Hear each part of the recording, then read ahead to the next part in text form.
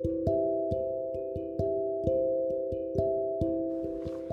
everyone, my name is Zim and I am from 6th B. So while in lockdowns we can see people being bored and feeling suffocated in their own home.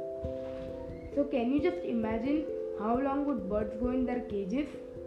This is the current situation which is just like the karma. The nature is punishing us for our do's. My father told me that earlier when he was small, they used to climb on trees and take fresh air from it.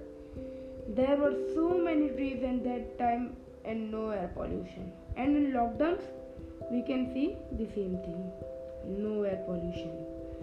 Early at morning, I can see Pavagadh from the terrace of my house cause the air pollution is very less. I really think that Mother Nature has created Corona or COVID-19 as an antidote to heal herself. And thank you for listening to my podcast.